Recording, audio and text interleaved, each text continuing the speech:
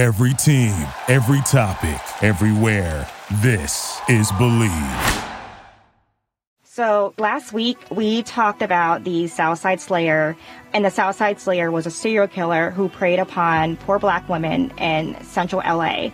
But this week, we are traveling to my neck of the woods, to the state of Indiana, to explore the case of Baumeister, who also found another group of marginalized people to prey upon for a decade. So grab your device of choice. I will be knitting. And buckle up because this case is a wild ride. My name is Sophia Talley, and welcome to True Crime and Knit.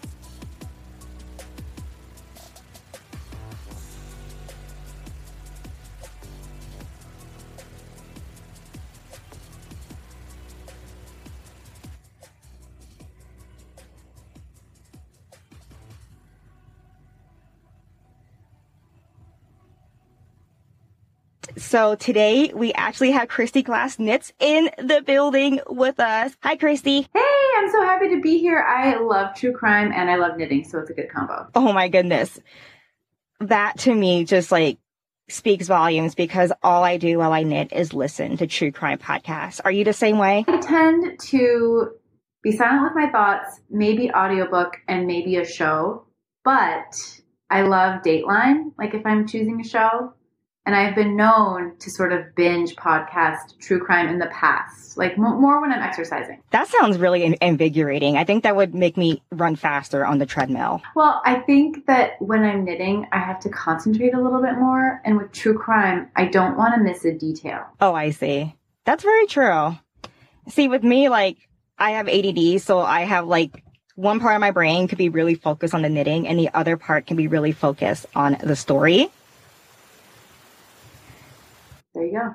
So it's for me, I have to have something to listen to, whether it's true crime or even a crime novel. So I've been all about Agatha Christie lately. I love Agatha Christie. So let's get into this. I look at court documents and I only use literature that is told by reputable journalists. And so when gathering information, I really make sure that it's all accurate. That way I know that I'm reporting the exact details to you. But with this particular case, the hard facts are blurry. And of course, I'll let you know when I mention anything that is speculation. But I want you to keep this in mind because this is clearly a side effect of the victims being members of the LGBTQ plus community. And I just can't help but wonder if the victims were different, would we still be talking about this and would we have more concrete information? I now research true crime cases as part of my job and I pretty much read it all. I've seen a lot, I've read a lot doing this research, but this case will forever haunt me because most of these deaths could have been preventable and we could even have more answers if the police and local government took these disappearances seriously. So that's just something I just wanted to say before I get started. And of course, I'll let y'all know, if there's something, look, I'm not sure, or I'll state the source and be this is as told by, it's all so hazy. Well, it's good to set the tone so you know, how to listen to the story. Yeah, it's just, usually these things are well documented, but you'll see why in this case. It's just bananas. Herb Baumeister was born on April 7th, 1947 to a wealthy family in Indianapolis, Indiana, my state as of now. His parents were Herbert and Elizabeth Baumeister, and he had 4 other siblings, and he was the oldest, with Herb Sr. being a well-known anesthesiologist and his mother Elizabeth staying at home. Herb had a really stable, comfortable, normal childhood, and everyone who knew him thought that he was just the normal child. However, his behavior took a sharp turn during his teenage years when he started to exhibit new destructive habits. And, it's normal for teens to start rebelling. I was a wild one in my teen years, but Herb took it to another level. He reportedly urinated on a teacher's desk and left a dead bird on another teacher's desk. That does not sound like rebellion. That sounds like something else. So it escalated really quickly from him being a normal child to almost a switch being turned. But at the time, a lot of people thought, oh, he's a teenager. And it's a phase. It's a phase. Yeah, And according to Medium, as a teenager, he began to explore his sexuality, which is normal. But he started to do this in destructive ways by asking his male classmates if he can taste their urine. And he did that just for their reaction, but he was very vocal about his feelings and his sexuality in a way that made his other classmates feel obviously uncomfortable. And his father also noticed that Herb liked to squeeze dead animals, and he suspected that his son received sexual gratification from handling and interacting with dead things. Luckily, this was the 60s, so his father was concerned and actually took him to be psychologically evaluated. And here he was officially diagnosed with schizophrenia. Unfortunately, after the diagnosis, Herb was never taken for further treatment, and there's not much said on this, but this is the part where it's speculation. In the 1960s, schizophrenia was often treated with electric shock therapy and lifelong institution. So that means if you were diagnosed with schizophrenia, you have to go through a lifelong treatment, and it's just, you wouldn't be able to live a normal life. Like today, if you're diagnosed with schizophrenia, most likely you can just take medication, therapy, and, your life will go on. But in the 1960s, the treatment just wasn't advanced enough. And so that can be a reason. And I do wonder, though, if it weren't for the social stigma of mental illness, if maybe Herb's parents would have continued treating him and maybe wouldn't be discussing this case today if he were to get the proper treatment. Yeah, it sounds like he was diagnosed and then they just sort of went along their merry way. Yeah, they just dropped it, and I just cannot even imagine. So that's why I had to think about, okay, what is the historical background to this? Because it just doesn't make any sense. It just doesn't make any sense. And so his troublesome behavior continued into his early adulthood. And in 1965, he attempted to go to Indiana State University, but he withdrew from classes after one semester. And in 1967, he tried to go to school again. It's unclear whether or not he went to IU, but we do know he went to Butler University. And I want to point that out because I'm from Indiana, and Butler University comes up all the time in these cases. And Jim Jones actually got his start there. What? That's a whole series. The Butler University criminals. I know, I swear every case I run into, I see Butler University, and it's never a small one. It's like, ooh, that's not a good alumni to put on your welcome brochure. But we do know that he went to Butler, but he dropped out. And in 1971, he married Julie Sater, and he and Julie stayed married for 25 years. Though they were married for a very long time, it just wasn't easy. And Julie would later report that in that whole 25 years, they've only been sexually intimate 6 times. Well, before you talk about that, I have to say, they also have really good luck if they were only intimate 6 times and have 3 children. I mean, those odds. Wow. And even during this first year, their marriage was actually tested because Herb's father had to admit him into a mental institution for 2 months. And we don't know exactly what happened or why, but he was there for a whole 2 months. And she stayed by him because from what I can understand, it sounded like she understood that he had an illness and it wasn't his fault, which is really big for the 70s. Despite his mental health issues, they went on to have 3 children. And everyone who interacted with Herb said that he was an attentive and loving father to his 3 children. He really did well in the domestic role, but however, his professional life was less than stellar. Okay, tell about his professional life. His employers thought he was a wonderful worker. His employers were impressed with his work ethic, but as we know from his past, he just had some social things going on. He had a difficult time keeping a steady job due to his behavior. and he would have angry outbursts, and which was probably a side effect of his mental illness. And I just want to share this clip with you. This is a clip of Herb being interviewed by Wish TV. It's just fascinating to see him and how he's made the news during this really weird thing. The Indiana Department of Transportation maintains over 11,000 miles of roadway, and we paint those miles of roadway each year, and this is just an isolated incident that happened. A drive-by striping, or whatever. Herb Baumeister of Carmel saw it all. I said to my son, they're gonna hit that raccoon with the spray gun, and sure enough, they just striped right over its face and neck. Didn't even move it, no effort to, get it out of the way. So I happened to have a Polaroid with me, so I took a shot at the thing. A raccoon, which met its demise on the yellow line, became one with the paint. The raccoon has since been removed.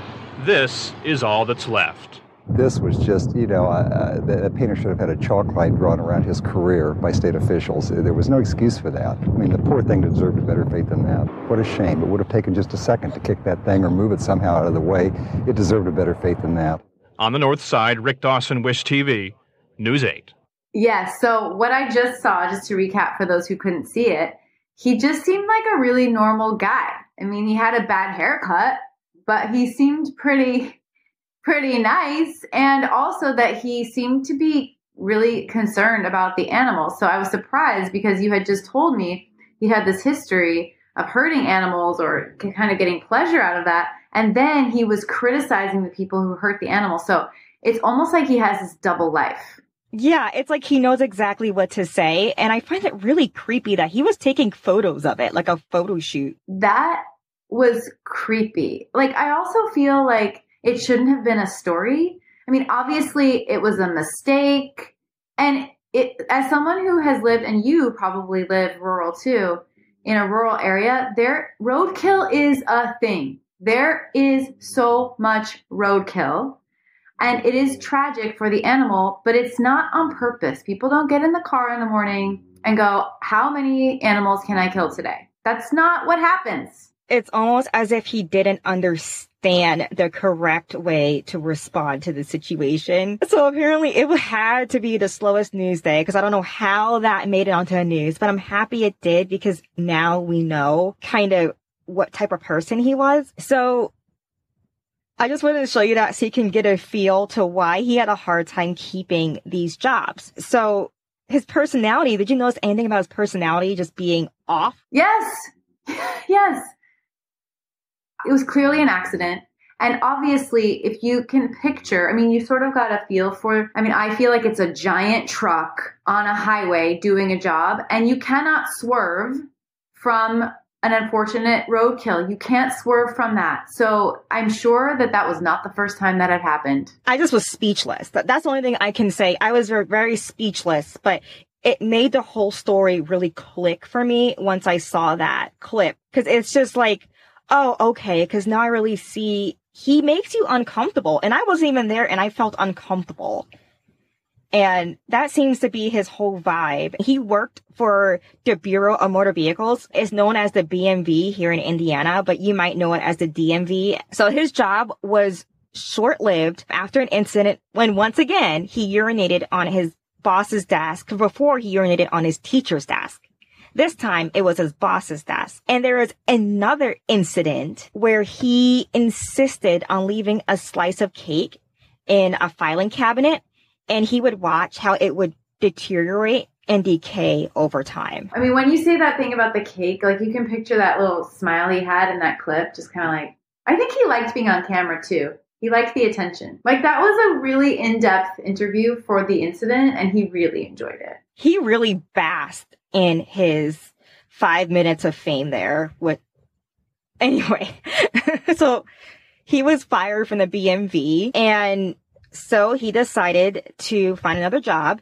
He had a hard time finding another office job, but he did work for a short period of time in a thrift store. And Herb really liked working there, and he decided to take his career in a completely different direction. And he opened up a local chain of thrift stores called Save-A-Lot. Not to be confused with Velott's grocery store. This is another thing. This was only in Indianapolis, and he had 2 locations. And he did really well. It did so well that he bought a 18-acre property with an 11,000 square foot Tudor style mansion on it, complete with an indoor swimming pool. What? Wow. Okay. And he bought this in Westfield, Indiana. I believe it went for $1 million. I had a hard time finding the true facts from that time period because a lot of it was clipping through old newspapers that have been scanned into the internet, not even like retyped. So I think it sold for about $1 million. And they also had a lake house, and Julie would stay at the lake house almost every weekend, and she would take the children often. And so this would often leave Herb alone to handle his business because he couldn't take as much time off because, as you can see, his business was successful. I'm from this area. I'm about 10 minutes away from Westfield, and it's still exclusive. I see these properties a lot, and they are mega mansions. They look like a dream.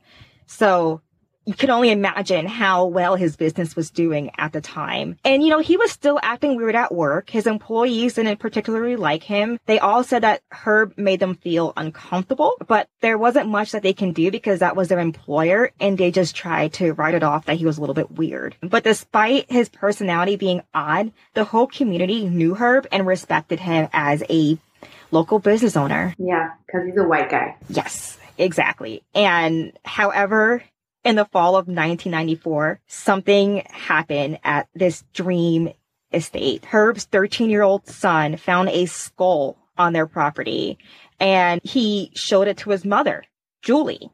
And Julie was alarmed, and she asked him, "Hey, where did you find this?" And he led her to a wooded area where the two found even more skeletal human remains.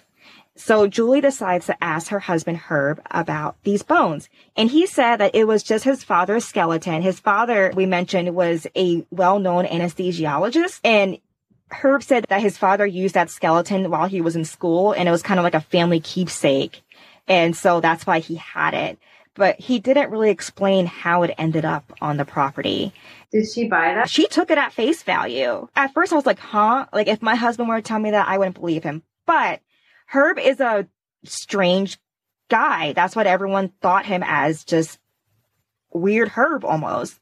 So maybe she's just used to this behavior of storing things in weird places. I think I would have called the police and assumed it was something that happened before I moved onto the property. That story he told, I guess, depending on your relationship, like maybe you would believe it. But I would assume I would go to my spouse and together we would call the police, you know? My husband, we have this agreement that we will snitch on each other in this type of situation. We're like, I'm sorry, I will tell on you. You're like, we want to be interviewed separately. Yes, I'll be like, look, I'll put money on your commissary. You know what I mean? I'll make sure you got stuff, but I am not covering for you. I'm sorry. Oh my gosh. You are so funny. You're like, spousal privilege? No. Okay, so what happened next? So after this, they just continued living like normal. But unfortunately, in Indianapolis, things were taking a fatal turn. So we're going to have intermission for a second, and we are going to chit-chat, you and me.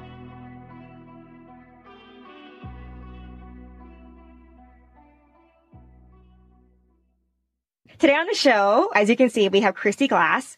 And Christy runs her YouTube channel called Christy Glass Knits, where she is most known for her series, Tell Me About Your Rhinebeck Sweater. And this is where you go to Rhinebeck, which is a fiber festival in New York, in case you are unaware.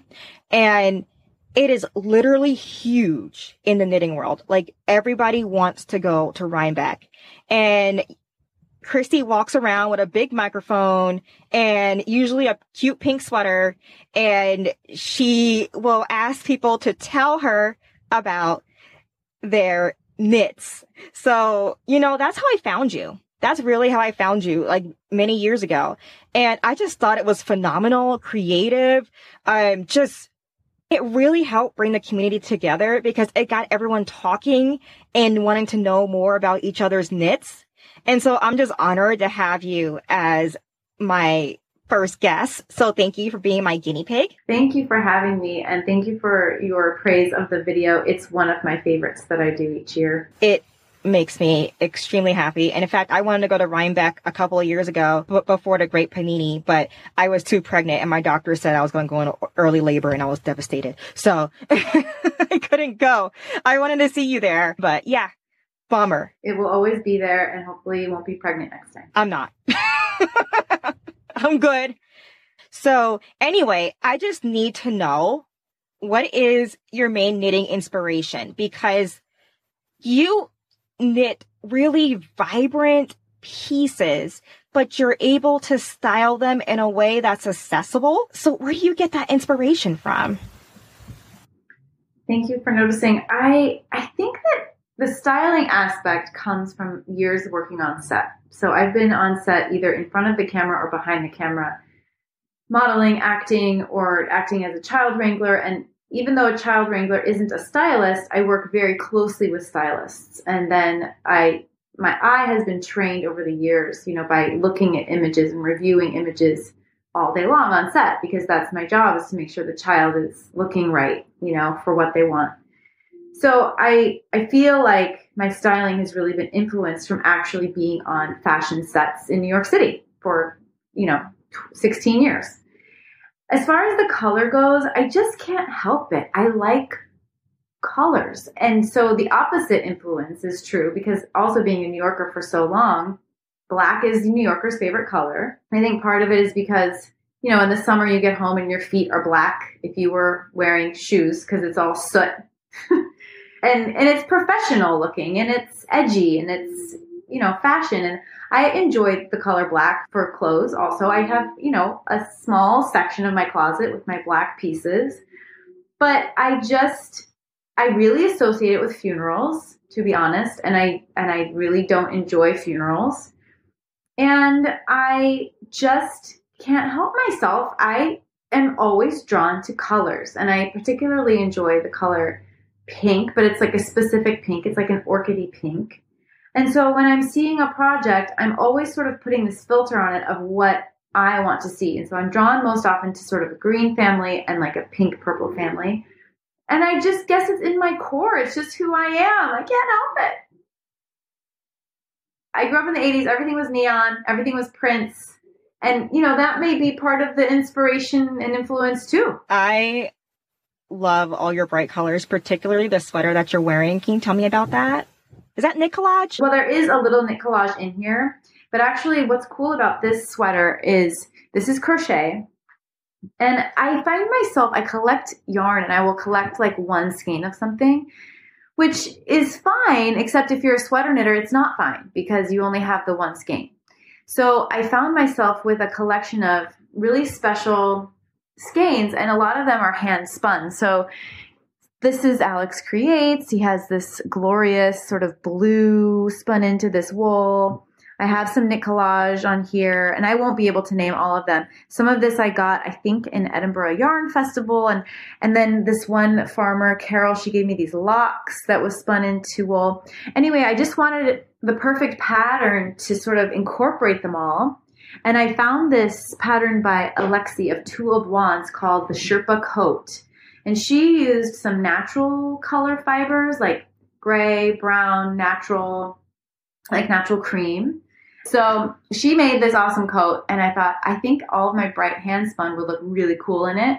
And so I did that, and I love it. This is a cold, drizzly, rainy day today, and it's going to cut that, climate, and I am a big fan of it. Love the texture. It's literally stunning, and the texture with the crochet really helps. Like, it just adds something to it.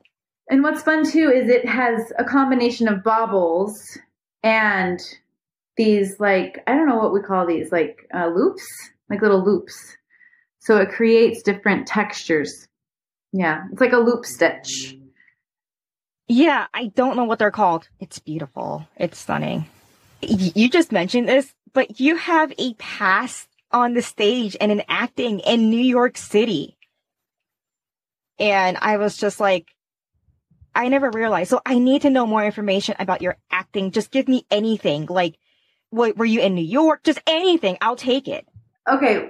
Well, you've all seen me on TV. You just have. So I've been in lots of national commercials, and I seem to always get cast in feminine products. That's kind of my specialty. And actually, the last commercial I came close to booking and didn't book was for Viagra. So that was sort of staying with the theme.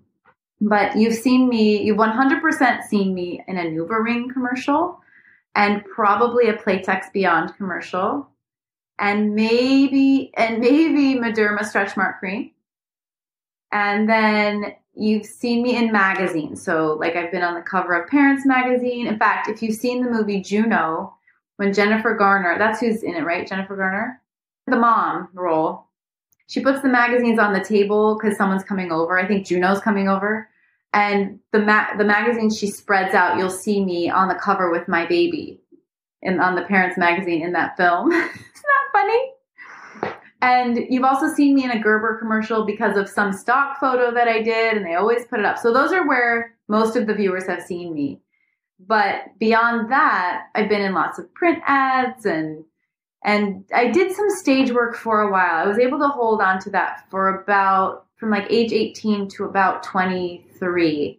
And then that kind of dissipated with motherhood. It's very hard for me. It was very hard for me to maintain the Broadway, like audition and rehearsal and performance schedule. So it was easier for me to transition to on camera. From what I understand, I was never on stage, but my aunt was on Broadway, my great aunt, and she loves to talk about it. She's like 80 now and she loves it. But from what I can understand, like you're working all day because you have matinee and then you have another show, and it's just, even if you're an extra, like you have to be there ready to go on stage at any moment. So I can only imagine how stressful that would be with kids, because kids, as we know as mothers, don't have a schedule. Yes, it's a lot. I was able to do the show when I was pregnant, and I actually worked during the day and did the show at night for a while, which was heavy. But it's, you know, you have to be really physically fit. I think for me, the biggest tax was my voice. So I have, I would say I have a weak instrument in the, not the singing. I feel like I'm a strong singer, but the health of my actual vocal cords is more weak. And so I have to maintain that with silence, and I cannot be a silent mom. I use my voice all day long, and I sing to them and I yell at them. And so it's just not a great match when you need to have cords of steel 8 shows a week. So that is definitely part of it, and other factors as well. But I've had a really fun, unexpected career, lots of adventures, and I sort of took it in my own hands by starting my YouTube channel, because now I'm my own boss and I get to do all the creative things I want to do. And I'm so happy you started, because now we all know you, and you brighten everyone's day whenever you go on YouTube, and with your bright colors and your fashion sense. So thank you for doing that and sharing. So let's get back to Herb. So beginning in the 90s, regulars at local gay bars in the Indianapolis area began to realize that something was amiss. Their friends were going missing. From 1993 to 1994, at least 10 men from the Indianapolis gay community were missing.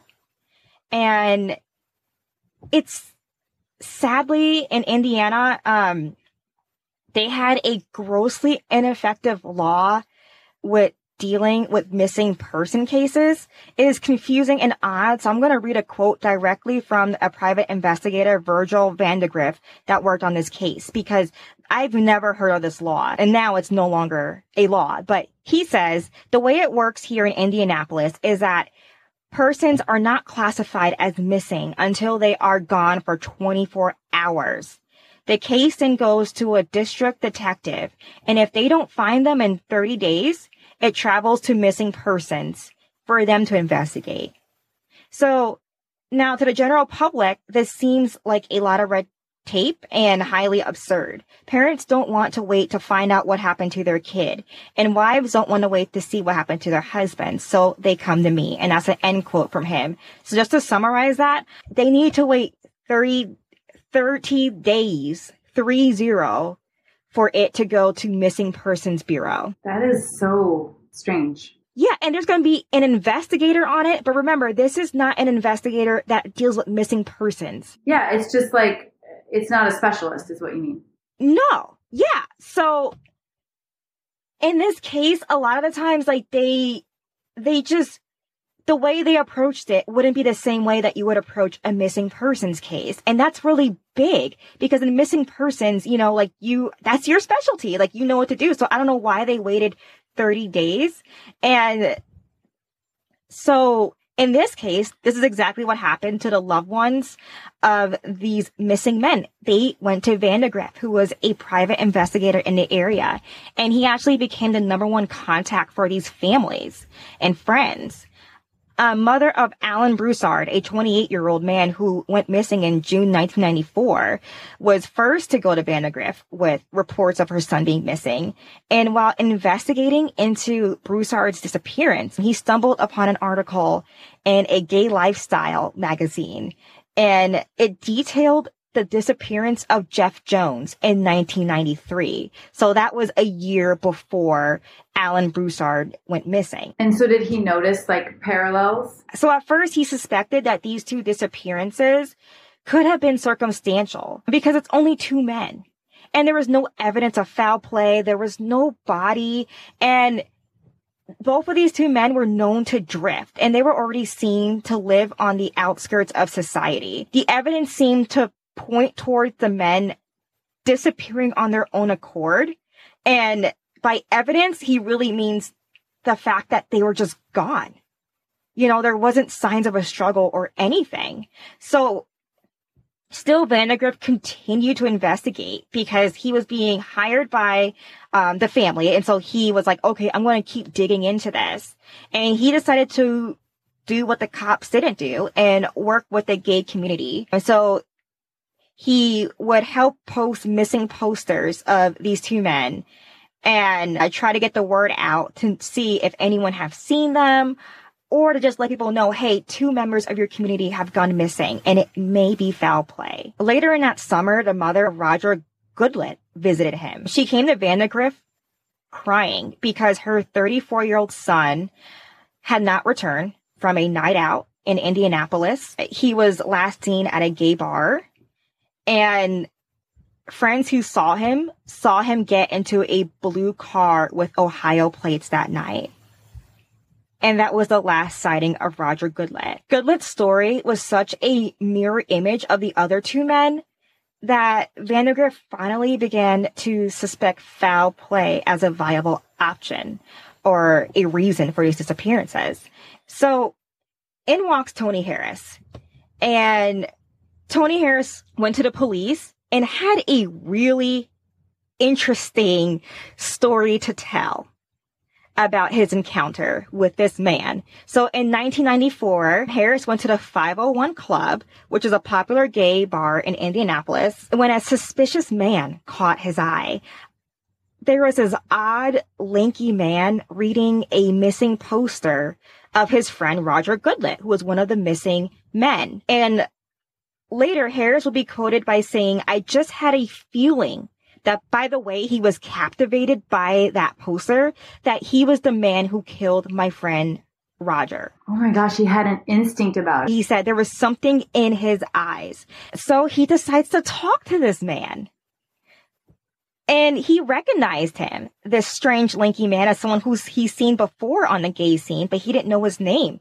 And so the man introduced himself as Brian Smart, and he would evade any questions that Tony had about the missing Roger Goodlet. He just wouldn't want to talk about it. Instead, he actually invited Tony to his home for a nightcap and a swim in his pool. And Tony said yes.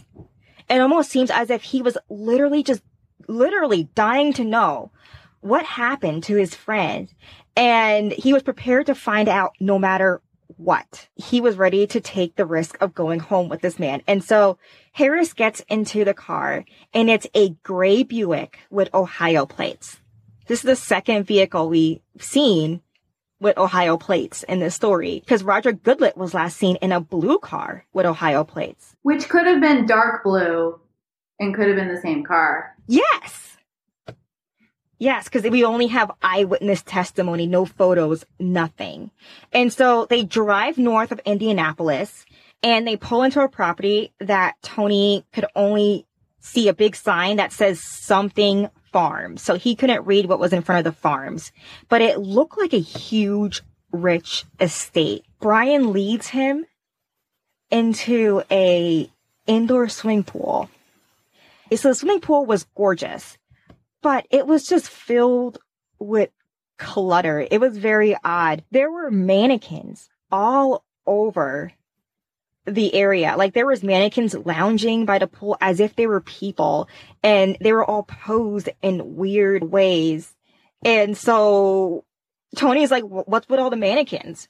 And Brian says, I get lonely and they give me company. I can't believe Tony made it out. I'm so glad Tony made it out. I know. So they decide to party, as Tony calls it, which we're just assuming involved drinking and maybe drugs. And he noticed that Brian disappears and might be under the influence of cocaine when he comes back. And so Tony's in the pool, and Brian is just talking about anything and everything. And then finally, he moves the subject into a more like sexual topic. And Brian picks up a pool hose, and he talks about erotic asphyxiation and how he wants to try it. And Tony Harris agrees. And the reason why he agrees, and this is what he says, is that he wanted to know the truth. He just needed to know what happened to his friends. And so as he is being strangled by Brian Smart, he decides to pretend to pass out.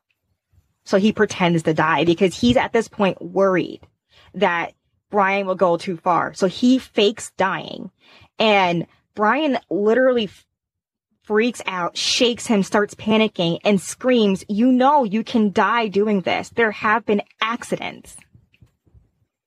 And then Tony pretends to come to and says, "Is that what happened to Roger Goodlet?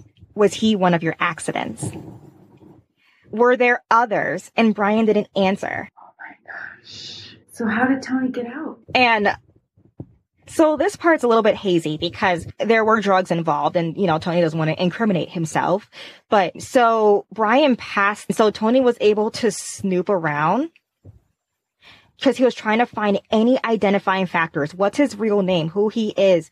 But he didn't find anything. It was just very odd. The home didn't have any personal artifacts. And so when Brian came to, he was still kind of foggy, and Tony took this opportunity to ask him for a ride back to Indianapolis. And for some odd reason, Brian agreed to take Tony back home. But they did agree to meet again next week. But before their next meeting, Tony actually went to the PI, Vandergriff, and they arranged a stakeout to see if they can catch Brian.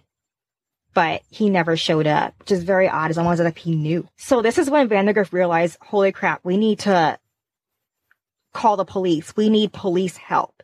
And so with Tony's story, the police finally started to take this seriously. They actually started to get the FBI involved, and they really started looking into these men who went missing. And they found out that they all had very similar age, weight, and they were all clean-cut men. All these guys had the same profile, that, yes, they had a serial killer on the loose. And so, unfortunately, what Tony's testimony that he didn't have too much information. All he knew was that the man called himself Brian Smart. He knew that he lived somewhere in northern Indianapolis, but that's it. So the FBI had to start building a profile. They figured that their perp would have to be in his 40s and that he started killing in his 20s, maybe early 30s, and he was possibly married and struggling with his sexuality. Sound like anybody we know? Herb. Yeah, it's crazy. They had such little information, but they really nailed it on the head here. So what they had to do here, they didn't have much to go from. So Tony is just ride or die, and he keeps an eye out because the police investigation is not going anywhere. They cannot find this guy. Well, he continues to go to these bars, and finally he strikes gold. Tony sees Brian again at a bar, and he starts up a conversation. And after the talk, Tony runs outside and writes down Brian's license plate number. And boom, it's a match for Herb Baumeister of Fox Hollow Estates. Love Tony. Tony is ride or die. He's a real one. And this is his alias name. We don't know his real name, but yeah, we call him Tony. And so with this new break in the case, the police decided to pay Herb a visit at Save-A-Lots. And they decided to just approach him and say, look, we are investigating these disappearances and you are connected to these cases. And he just denied. He got really mad. And he told his wife, look, these guys are saying that I'm stealing something and I didn't steal anything, which is not the case. The police flat out told him it was a homicide case. But he was trying to get his wife ready so that way when the police would contact her, she would say, no, you have the wrong person. It is not him. My husband doesn't steal. But when she found out it was a homicide case and not robbery or theft, she still wasn't ready to cooperate, but she started to think this might not be true. The skeletons in the woods. So 6 months passed after they approached Herb, and finally Julie decides to crack. And this is under the strain of police scrutiny. And at the same time, their business is not doing well. So they are falling in debt fast. Herb's mental illness is getting worse, and they end up filing for divorce. And Julie decided it was time to investigate. So maybe she just felt free enough. We don't know why exactly, but this was when she's like, okay, let's see what's really happening. So in June of 1996, the police started to search the home. And at first they thought, it was just a really rocky area. Like they started searching the backyard and they just thought it was a bunch of pebbles. But then they looked closer and realized that these were not pebbles, but bits and pieces of charred skeletal remains and human teeth. It was scattered everywhere in plain sight, right where his children would play. It was in their backyard. So while they were away at the lake house, he was burning bodies. Exactly. And this is right where they would play. To me, this is just so unsettling because to think that these children were playing with human remains, it's just, like as a kid, like you pick up rocks and you might throw rocks. Like they were probably throwing teeth. This is one of the most oddest disposal methods I've ever seen because they weren't even buried. They were just tossed. Like hidden in plain sight. But no, it's not hidden because we can see the teeth. And after they were able to identify these bones as human, the police continued the search. And unfortunately, they were only able to identify 4 men out of 11. So there were 11 bodies unearthed, and they were only able to identify 4. Roger Goodlett, Stephen Hale, Richard Hamilton, and Manuel Resendez. But they couldn't find Herb. Herb was missing. He had took his son with him. He'd empty his joint bank account that he'd had with his wife and just disappeared. So because of this, Julie was able to ask the police for help by filing full custody for her children. And because Herb was nowhere to be found, she was granted that. And then the police were able to then use this to find Herb and her son. And they did, and they were unharmed. However, the police did not act upon the fact that they found 11 bodies in his home. So what they did was they just retrieved the son, returned him back to his mother, and let Herb go because there was never an official warrant for his arrest. I can't. That doesn't make any sense. Just let that sink in there. They let him go. And they couldn't get a warrant. The courts were unable to grant a warrant because they felt like because Herb was such an outstanding citizen, everyone knew who he was in the area. They didn't want to tarnish this man's name. No. That's enough evidence. It was on his property. Like, come on. And his license plate number. Like, come on. But so because of this, Herb was able to run.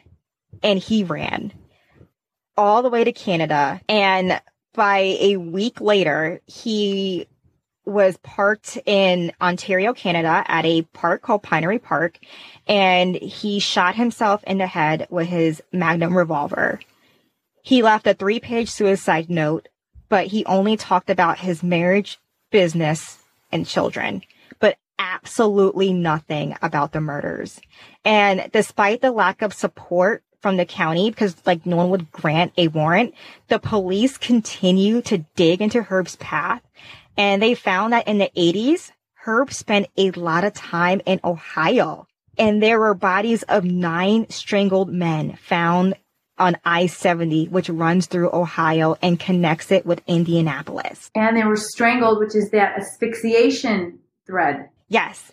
And one witness was able to ID Herb as leaving a bar with one of the victims, Michael Riley, in Ohio in 1983. So we think that there's a minimum of 20 people that he has killed. Yes. And because of that, they think that he only started using his house as a dumping spot for the bodies because it was his property. So he felt like it wouldn't be searched. So yes, they can be spread out all through I-70, through Ohio to Indiana, which is a long stretch. I-70 goes on for hours. Oh my gosh. I've never heard of Herb. And that's fascinating because like I live here. I never heard of it. So unfortunately, not everyone believes that it was Herb who did it. Ted Fleischiger, who was a journalist who writes for a lot of gay magazines back in the day, he said they just decided to take some stuff out of old files, dust it off, and say, we solved this. And he said it's just a neat election year ploy to get some sheriffs and some people who are incompetent reelected. So not everyone believed that Herb was the sole killer here, that there may have been 2. We just don't know. There's just not enough evidence. And because he died, this never went to court. So today, Fox Hollow Farms is a popular spot for ghost hunters, and the land has been broken into 2 parcels. And I'm saying this because half of it is owned by someone whom I love. He runs a local Urban Vines winery. It's called Urban Vines, and it's always popping. It's always busy. And the other half is owned by a family. And so often the people who live on this property joke that they are living on a graveyard because there may still be more remains that still have yet to be found. Because of the way he just scattered them and threw them like they were rocks. It was like, a needle in a haystack. I can't believe people would want to live on that property. At first I was scared because I thought my favorite winery was built on it. But then I realized it was just his house. But I was just like, yikes. But that's the story of Herb Baumeister. Wow. It is interesting because part of me feels grateful that he ended his own life because that's what he deserved if he killed 20 plus people. But then part of me, to circle back to the beginning, is wondering, like, do these families feel like they got justice for their loved ones? And where, how do you find out who killed them? And it didn't help because, like, none of this was an official murder case because it never went to trial. So that's why I said all the information isn't there. Like, most of this information comes out in court documents and we just don't have access to that. So it's just, it's pretty unfortunate. I'm also surprised that the teeth, isn't a starting point of some sort, but that just identifies victims. It doesn't help with who put them there. So I understand why that's a conundrum. I'm also really proud of Tony because I think it's a big it's really hard to listen to your instincts about someone. And you said over and over again in this story that people who worked for Herb had an icky feeling about him. And that is something to pay attention to and respond to. So Tony, that's my big takeaway is Tony's actions. Well done, Tony. Snaps for Tony, because without him, we probably wouldn't even know anything. These would just be disappearances. So yeah, and that's the story of Herb Baumeister. So Christy, thank you so much for joining me today. I really appreciate having you on the show as my first guest. I hope you'll have me back for season 2. I want to come back. Thanks for having me, and I look forward to hearing more because I do love true crime and knitting.